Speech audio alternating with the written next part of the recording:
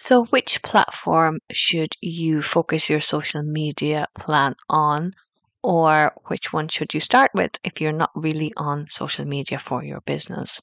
Hi, guys, and welcome back to my podcast. My name is Fiona McGuire. I am a digital marketer and online business organizer, and this podcast is about translating some of the techie stuff so it's not so complicated. Whether you are a new business owner or an existing solopreneur that maybe has a small team, social media and its management can be a stressor. So, which platform should you focus on? The answer to that is pick one and start. If you start being consistent on one platform, do that for a few weeks, a few months, and then you will be able to do it across the rest of the platforms. You can create the same content and push it out over multiple platforms, but you do need to be aware that there's some differences in the format that needs to go onto each platform. But back to which one.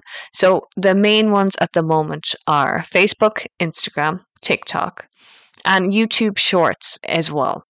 Video is the king of content at the moment, but you don't necessarily need to record video or record yourself on video to participate in videos.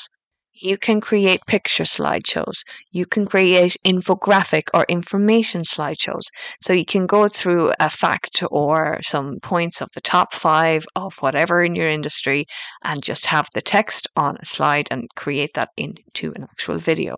So you don't need to freak out about being on video. What I will say is pick a scheduler. So whether you go with Hootsuite or Metricool or any of the multiple ones that are out there, decide on whether you're going to post twice a week, twice a day.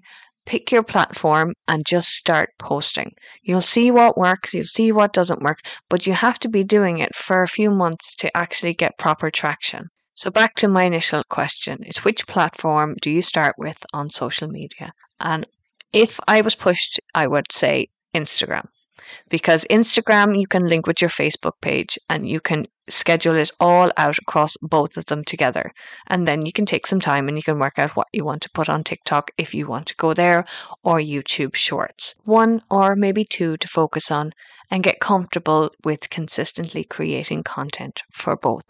And then you can start to expand out over other channels. Just don't let it overwhelm you. Okay? And that is it just for that quick tip. And I will talk to you guys in the next episode. Thank you for listening.